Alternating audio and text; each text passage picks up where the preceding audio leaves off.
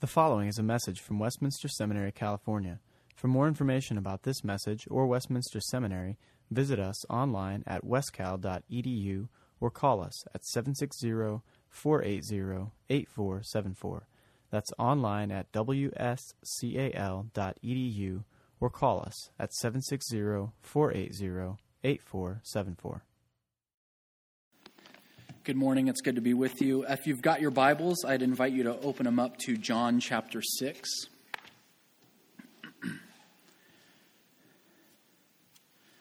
John chapter 6. And before we read God's word, let's look to him and lift up our hearts in prayer. Heavenly Father, we as we open your word, the book of life revealed to us, we ask that in its pages and in this story, we might see Jesus a little bit clearer this morning. We ask, as he asked many years ago, that we might be sanctified in truth, and we thank you that your word is truth. So I ask for my brothers and sisters here and myself that this morning we might be sanctified in your truth, in your word this morning. It's in Jesus' name I pray. Amen. John chapter 6. After this, Jesus went away to the other side of the Sea of Galilee, which is the Sea of Tiberias, and a large crowd was following him because they saw the signs that he was doing on the sick. Jesus went up on the mountain, and there he sat down with his disciples. Now the Passover, the feast of the Jews, was at hand. Lifting up his eyes then and seeing that a large crowd was coming toward him, Jesus said to Philip, "Where are we to buy bread so that these people may eat?" He said this to test him, for he himself knew what he would do.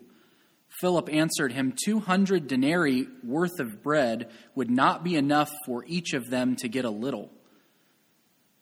One of his disciples, Andrew, Simon Peter's brother, said to him, "There is a boy here who has 5 barley loaves and 2 fish, but what are they for so many?" Jesus said, "Have the people sit down." Now there was much grass in the place. So the men sat down, about 5,000 in number. Jesus then took the loaves, and when he had given thanks, he distributed them to those who were seated. So also the fish, as much as they wanted. And when they had eaten their fill, he told his disciples, "Gather up the leftover fragments, that nothing may be lost." So they gathered them up and filled 12 baskets with fragments from the 5 barley loaves left by those who had eaten. When the people saw the sign that he had done, they said, "This is indeed the prophet who is to come into the world." Perceiving then that they were about to come and take him by force to make him king, Jesus withdrew again to the mountain by himself. This is God's holy and inerrant word. This morning, I'd like to ask you a question. What's your favorite Jesus story? Perhaps for some of you, it's Jesus raising Lazarus or some other person from death. Maybe if you're a vinophile here this morning, it's the first sign that Jesus does in the Gospel of John, the making the wine, changing the water into wine at the wedding at Cana. Maybe it's Jesus' face-off with the demoniac in some of the other Gospel accounts. What's your favorite Jesus story? I suspect that it might not be the feeding of the 5,000, but I'd like to suggest that the early church and the writers of the Gospels, for them, the feeding of the 5,000 may have been their favorite Jesus story.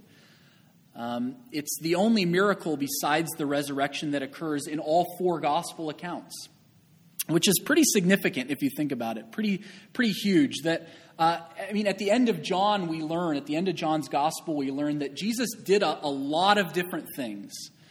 But John records specific stories, specific accounts, specific words of Jesus that were designed to elicit from us the confession that Thomas has towards the end of the Gospel, my Lord and my God. And I'd like us to think about this passage, this story in John chapter 6 this morning with that goal in mind, that John is writing this story of the feeding of the 5,000. He's writing every word, every sentence, every clause, every story in his gospel, but especially this story of the feeding of the 5,000 to elicit that confession that Jesus is Lord and God. He's the Messiah. He's the Christ. And I'd like to do that really through 3 points this morning. I was trained at Westminster. They taught us to do sermons in 3 points, so I'm gonna use 3 points this morning. And the 3 points I'm gonna speak to you this morning are these: that Jesus He's Lord. He's Lord of, first, the belly. He's Lord of the belly. He's Lord of the bread, and He's Lord of the banquet. Jesus is Lord of the belly, of the bread, and of the banquet. Jesus is Lord of the belly. You know, it's interesting. There's this song, perhaps some of you know it. I struggle with singing it sometimes. It's the song, Turn Your Eyes Upon Jesus. And the lyrics go something like this: turn your eyes upon Jesus, and as you look on Jesus, the things of this earth grow strangely dim. And I'm sure there's probably a way that we could understand that is charitable. I sort of think about it.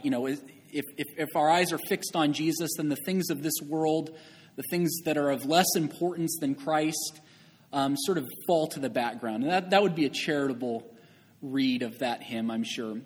But I sometimes suspect that maybe it's sort of this sense that sometimes Christians, and we can be a little bit too spiritual for Jesus, that the things of this earth grow strangely dim in the light of the spiritual reality that is Jesus. And if you haven't had that dose of Platonism kicked out of you by Dr. Horton this semester, then maybe this story about Jesus feeding 5,000, maybe that will do the trick. There are 6, possibly 7 signs in the Gospel of John. As I was reflecting on that this week, I noticed that all of them have to do with Jesus interacting with material, physical, fleshly stuff. He changes water into wine, delicious wine, the best wine.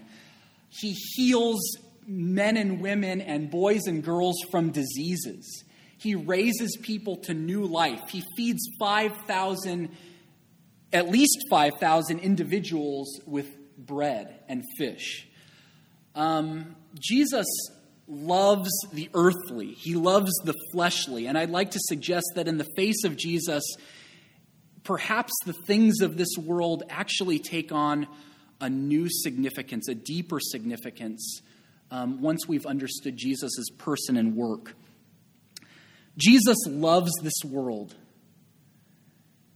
John tells us in the prologue that he loved this world so much that the Word became flesh and dwelt among us. God loved the world so much that he sent his Son into the world to redeem this world. Jesus didn't just come to renew minds and restring hearts and redeem souls, but he came to resurrect bodies, real bodies, fleshly bodies. He came to renew bellies. How do I know that? Well, in John 21, one of the last things Jesus does, and interestingly enough, it's at the Sea of Tiberias. It's at the Sea of Galilee where the feeding of the 5,000 took place. Jesus comes out of he comes out of the tomb in resurrection power and glory, and one of the first things he does is sit by a lake, heating up a grill and cooking fish for a resurrection breakfast buffet. That's extraordinary, that Jesus' resurrection power and resurrection life that he gives to his people is about a physical, tangible, real-world thing. That's what it is. That's what he came to do. He loves this world.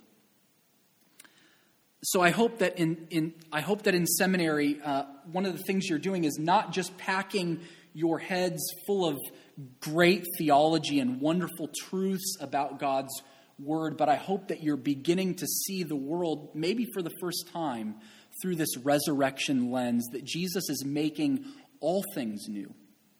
He's making all things new. He's the Lord of the belly. He's also the Lord of the bread. I love Jesus' question to Philip. And it's interesting that the question is directed to Philip. Jesus asks, "Where are we to buy bread so that all these people may eat?" And I love that Philip gets asked. You remember later in the gospel account in chapter 14, Philip asks a question of Jesus. He asks Jesus for Jesus to show the disciples the Father. Philip has this sort of limited vision on who Jesus is and what he came to do. I love the way D.A. Carson puts it in his commentary on John. He says, Philip's response here in chapter 6 betrays the fact that he can only think at the level of the marketplace, the natural world.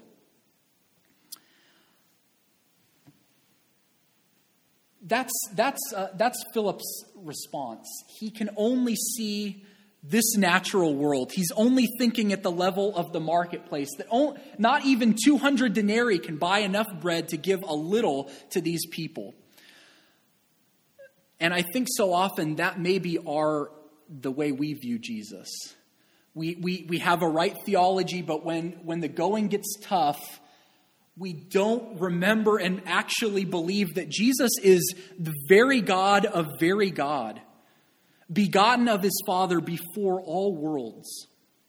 That this Jesus is the people in this story miss the point. They miss the point that he was not just giving them earthly bread of this world, but he was giving them eternal life, supernatural life.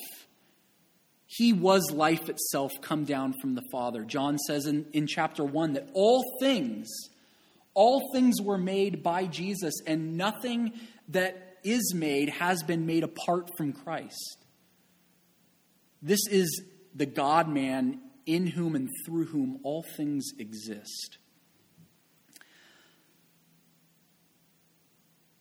Jesus is not just the fulfiller of Old Testament types and shadows of the Mosaic economy, although he certainly is that. Notice what John does. He says that this took place at the time of the Passover. What John is doing is really drawing a comparison between what Jesus did, the bread that Jesus gave to the people, and the bread that Moses prayed would come down to the people from heaven in the wilderness as the Israelites were traveling out of Egypt, out of captivity and slavery to sin. But I want you to notice something. You know, it's interesting. As I was turning back into some of the passages that were describing the Passover, that were describing the people's process of picking up bread, the manna, as they were gathering it, there was this rule that kept occurring over and over again in both the Passover and the instructions about the manna, that you only take as much as you need. That there were to be no leftovers. That, for instance, the lamb that was slain at Passover, that anything left over was to be burned and consumed by fire. And any manna that you took that was left over would eventually rot. You only took what you need. And here Jesus is showing us in this passage that there are 12 baskets full of leftovers. Jesus breaks the bounds. He bursts through the bounds of this creation because he's out of this world. Because he existed before this world existed, and this world cannot contain this God-man, Jesus Christ.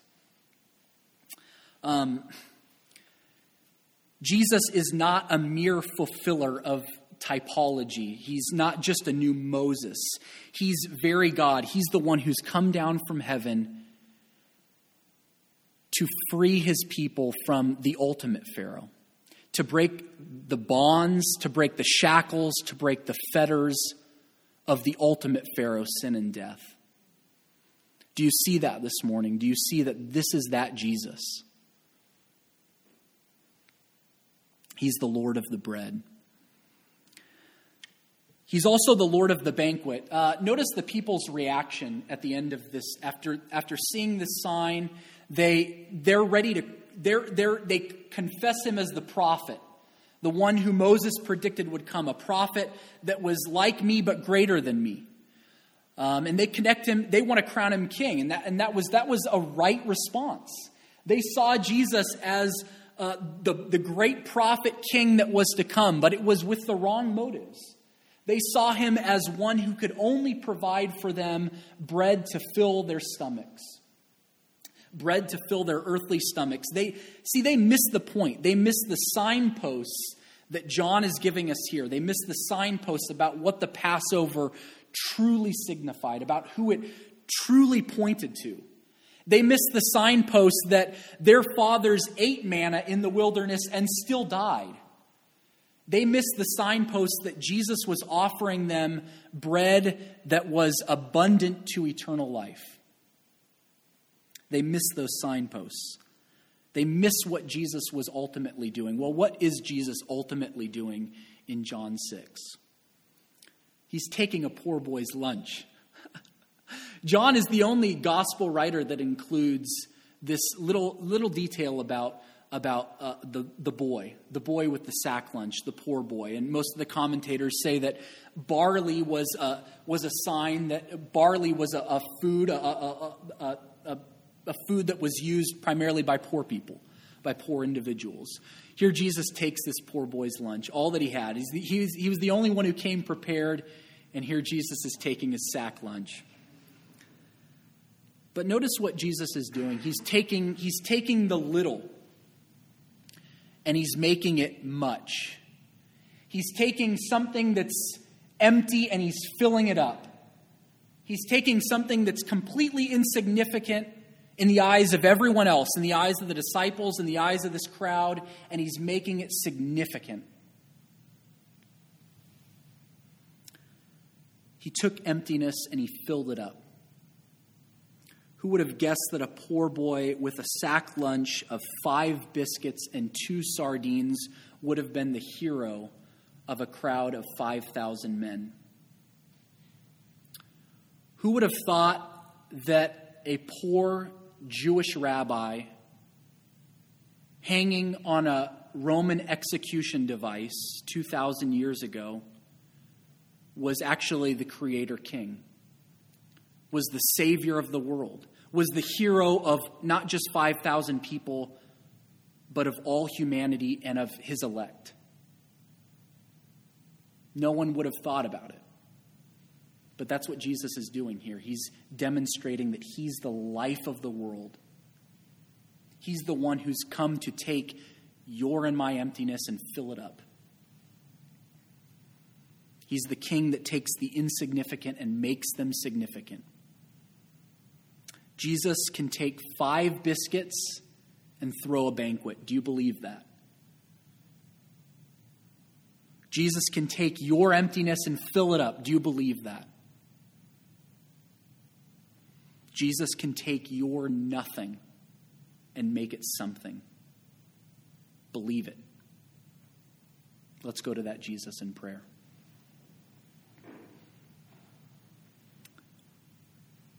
Our Creator King,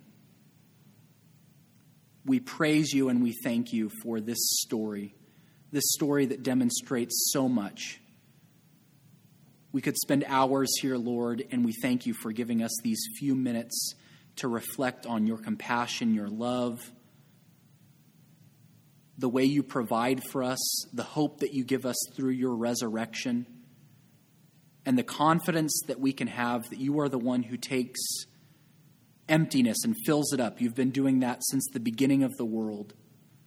You still do it to this day with people who come with nothing in our hands, and you give us everything. You give us your very self.